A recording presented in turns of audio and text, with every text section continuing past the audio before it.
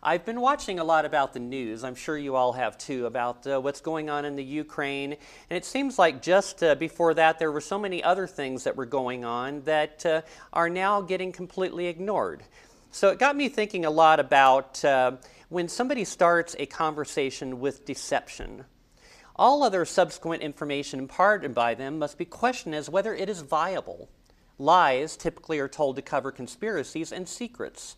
The very first day of the Russian invasion of the Ukraine, the backdoor gossip from the mainstream media began its quick procession across the outhouse landscape, much like a stomach virus, noted by its violent diarrhea, which keeps those afflicted kneeling at the porcelain altar.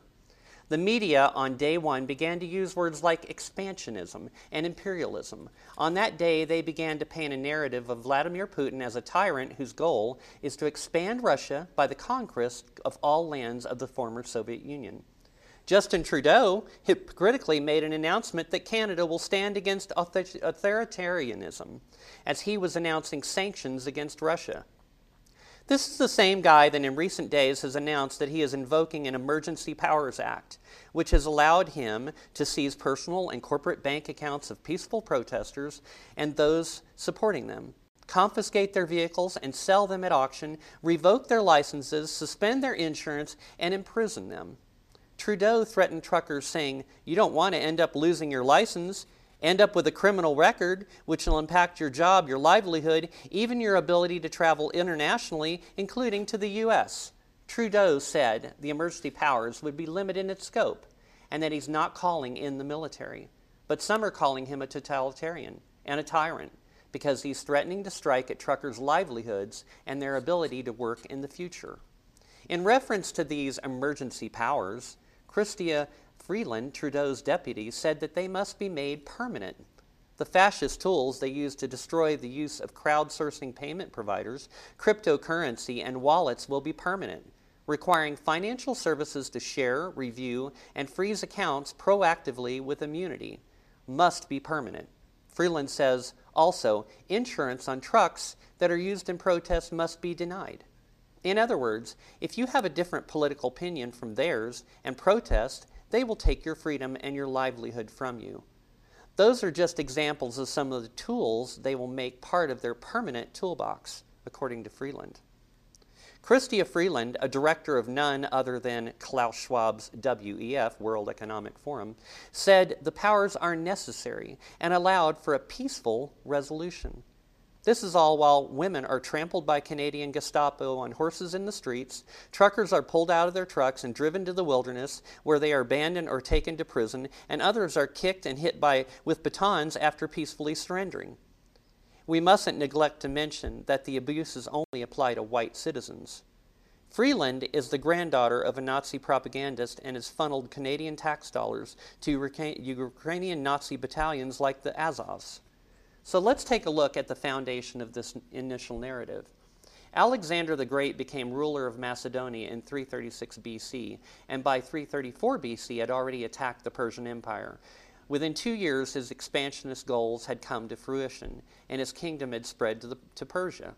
Napoleon Bonaparte became the Emperor of France in 1804, and by December of that same year had declared war on Great Britain. In less than 1 year, the Napoleonic Wars were underway and his imperial expansionism views came into fruition. Adolf Hitler became Chancellor of Germany in 1933. At the time he took full control, Germany was bankrupt and its people were desperate. Within 5 years, Hitler built the German armed forces into the most powerful military that had ever existed up to that point in time. His expansion began in 1938. With his annexing of what was known at the time as the northern, southern, and western areas of former Czechoslovakia. Now here, in 2022, we are being told that President Putin is an imperialist who seeks only to expand his empire. This man became president of Russia in 1999. So what our enemies within want us to swallow is a narrative that Vladimir Putin is an expansionist who seeks conquest. In the age of so much fake news, my personal opinion of Putin is undecided, although I'm not a supporter of any war absent of cause, because war is a very terrible thing that always involves collateral damage, including innocent civilians, as we're seeing. Truth be told, madmen like Hitler don't wait 23 years to begin their conquests. Being that I believe this initial narrative is a lie, and therefore we must seek out the truth and question the fake news on everything they say, the fact that we are being told who our enemies are by people here in America who by their own words have shown contempt for this amazing nation should cause us all to pause. While most Americans are watching the trickery of the right hand, I'm trying desperately to see what the left hand is doing. As the stock markets around the world begin a seeming free fall, I can't help but wonder if this is caused by the Ukrainian debacle, or if Ukraine is a goat rope meant to cover a coming financial crash. The fact that this inept Biden administration immediately began taking cover under this war for its financial woes makes it a convenient story for them. One thing is for sure, as this fresh streaming pile is excreted upon the American landscape, many Americans will pick it up and eat it with great enthusiasm. Another fun fact is that 2 weeks ago, millions of people from all over the world were taking to the streets in protest over their own tyrannical governments. But now their ire has been successfully redirected towards a different tyranny. It kind of reminds me of herding goats. Should the truckers in Canada and America just go home now because no one is watching? One thing is for sure, Justin Trudeau owes Vladimir Putin a case of Grey Goose vodka for this solid favor. I read an article this morning about former Secretary of State and now the climate czar, John Kerry, making a plea to Putin about global warming. His nonsensical request to Putin was for the Russian president to keep climate change in mind as he conducts his war. I can't decide if this Herman Munster lookalike is moronic or if he is complicit in seeking that Putin solve the problem. After all, despots and fools might just view nuclear winter as a viable solution to global warming. I'm not sure what else John Kerry could have meant. I don't know if Hillary sent you the email yet through her private server, Mr. Climate Czar, but the Russians stopped obeying the czars in 1917. Please understand that listening to the mainstream media will assure your total ignorance and compliance during the coming calamities, because these outlets of information were bought and paid for long ago by shadow dwellers hell-bent on your destruction. Listening to them will have the same effect as a self-performed frontal lobotomy. It should be obvious to all of us that are paying attention that the events going on all around the world do not make any logical sense. The ignorance of the masses is allowing narcissistic, power-thirsty tyrants all over the world to seize control of everything with the help of a global state-run media. The signs are there, although they are easy to dismiss. Just ask anyone who's spent many years married to a narcissist, or who was raised in a home as the sibling to a psychopath, and they, in hindsight, will remember those little gut-wrenching tugs of intuition. I say siblings because typically parents are so psychologically delusional about their own progeny, often blinded by an unconditional love.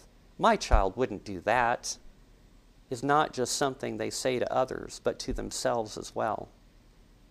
Subconsciously, we tend to think of our children as extensions of ourselves, and as such not autonomous. This association with our children often convinces us that because we wouldn't do something, then neither would our children. I find it funny that our small children seem to recognize differences that parents are often oblivious to. Think, if you will, this morning of Paula Dietz, who spent 34 years married to the serial killer Dennis Rader. Although she has spent the last 17 years after his arrest in silence, I'm sure that she would admit, in hindsight, there were small indications of Rader's psychopathy, although over time, dysfunctional lifestyles can take on normalcy. Typically, the family members of evil people travel one of two pathways.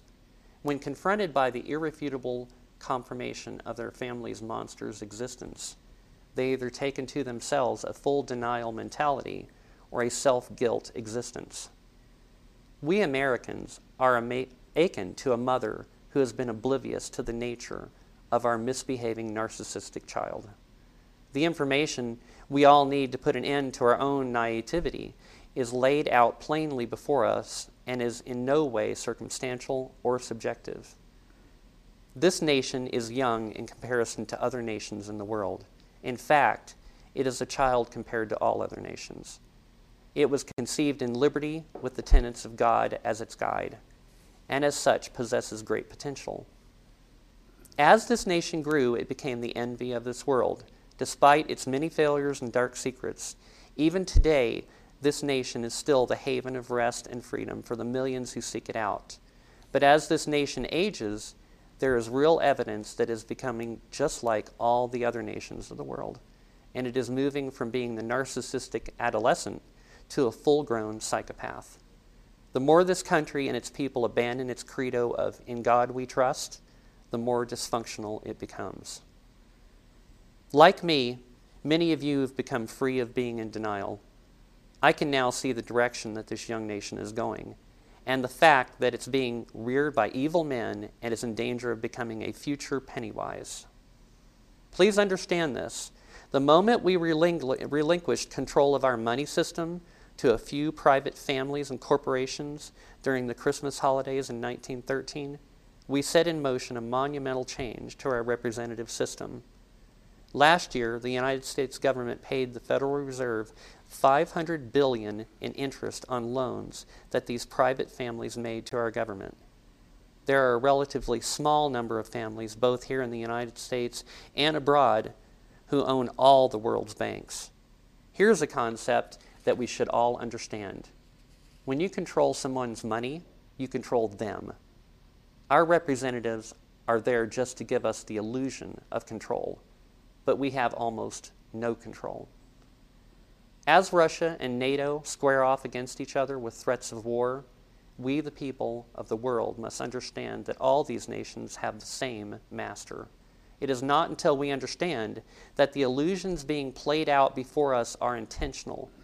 Can we have any hope of changing things? For years now, we've heard talk of the deep state and the cabal. And this somewhat small group of people with unlimited means constitute a worldwide shadow government. These people have the power to print money with no oversight from governments. And because of this, they have unlimited means and power. It is important that you read the words spoken by President John F. Kennedy in 1961, known as the Secret Society speech, and understand what he was saying.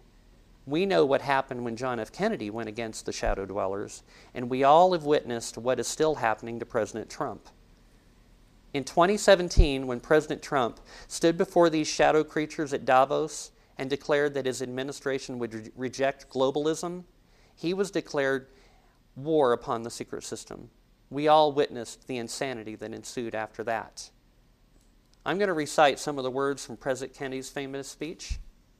The very word secrecy is repugnant in a free and open society, and we are as people inherently and historically opposed to secret societies, to secret oaths, and to secret proceedings.